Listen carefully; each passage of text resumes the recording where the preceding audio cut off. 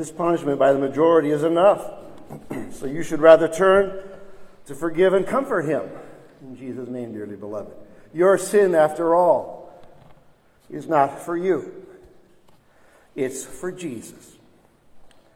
Yes, you still fall into them. Yes, you still struggle with them. At times, all you can see, smell, taste, and think about are your sins. So overwhelming can they be. Still, your sins are not for you anymore. They are for Jesus now.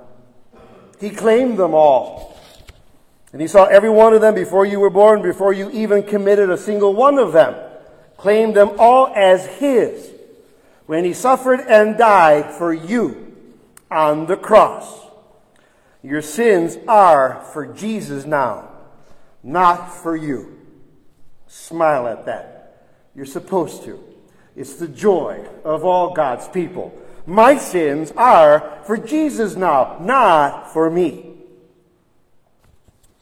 The problem in Corinth wasn't that there was a sinner in church. That's who his church is for. The problem was that someone there was insisting on their sin. They didn't want to confess their sin, didn't want God's help and grace in turning from their sin. They wanted to flaunt it, wanted to parade it, felt it showed everyone how more enlightened they were than everyone else. More enlightened, more like you're damning yourself, because that's what happens when you insist on you, not Jesus, having your sin.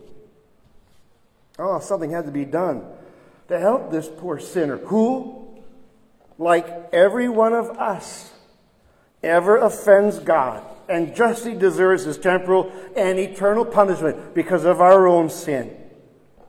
The pastor, along with the congregation, needed to get his attention, help him see the gravity of sin, his sin, and call him to repentance for it. How? It finally came down to the binding key. That's how. And that key accomplished what God sent it for. His sin, retained by the pastor, called him to repentance, filled him with sorrow over it. No forgiveness for your sin is meant to do that. Not as an end in itself, but so that, along with everyone else in that congregation of sinners, this man could rejoice anew, not in license for sin, but in forgiveness for sins. Forgiveness purchased for all our sins, no matter what they are, by Jesus' death for every last one of them upon the cross. Forgiveness bestowed now by the promise of Jesus' word, bestowed now by the promise of Jesus' water, bestowed now by the promise of Jesus' holy supper. For all sinners, no sinner excluded, no sins left off his cross. Understand, says St. Paul, it's one thing to suffer sin being in your life. And we must all do that, because we are all sinners.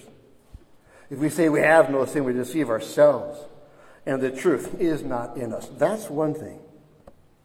But it is an entirely different thing to decide for yourself you're not going to suffer that, no matter what the Word of God says. I don't need forgiveness for this lifestyle, this behavior. I don't care what the Bible says. Everyone else, just get over it. Like I said, that's an entirely different thing than suffering sin being in your life. But Pastor, what if I can't seem to shake free from my sins? I mean, I want to be done with them. I want Jesus to have my sins at least. I think I do, but my sin keeps coming back. Keeps getting the better of me, reminding me and everyone else, and certainly God himself, what a damnable creature I am. Welcome to the club. I've been a card-carrying member of this club since the day I was baptized. No, your baptism does not exclude you from this club. It welcomes you. Even gives you a place at his table every Sunday, so he can feed you his body and blood and say to you, for the forgiveness of sins. Your sin troubles you? Good. It should. But this just means, my friend, Jesus still has a job to do. Another sinner to go to work for. And so he does. He carries you and all your sins to the cross for you, forever separating you from your sins, forever saving you from your sins, and to teach you to see your sins still on the cross with him and not with you. Never with you. Always with him. Even if the struggle is so overwhelming you stumble and fall 70 times 7, even then, especially then.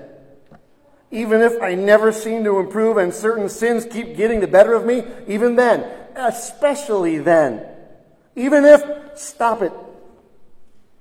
To teach you to see your sins on the cross with him now, and not with you, never with you. Jesus had you baptized, forever promising you the washing and cleansing of his cross in the water, forgiven. Gave you a pastor to repeat and renew again and again for you the promise of his cross and the absolutions and sermons they speak to you, forgiven. And forgiver of sins that he is, Jesus prepares a table for you now in the midst of all your sins, and says to you, take, eat, this is my body. Take, drink, this is my blood, given and shed for you for the forgiveness of sins. Forgiven. Your sins, you see, are not for you anymore. They don't belong to you. You don't own them. He owns them now. They belong to him.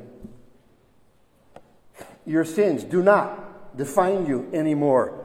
He defines you now. His cross, his death, his sacrifice, his word, his water, and his supper. In one word, forgiven. Smile at that. You're supposed to. Your sins are his now, not yours. In Jesus' name, amen.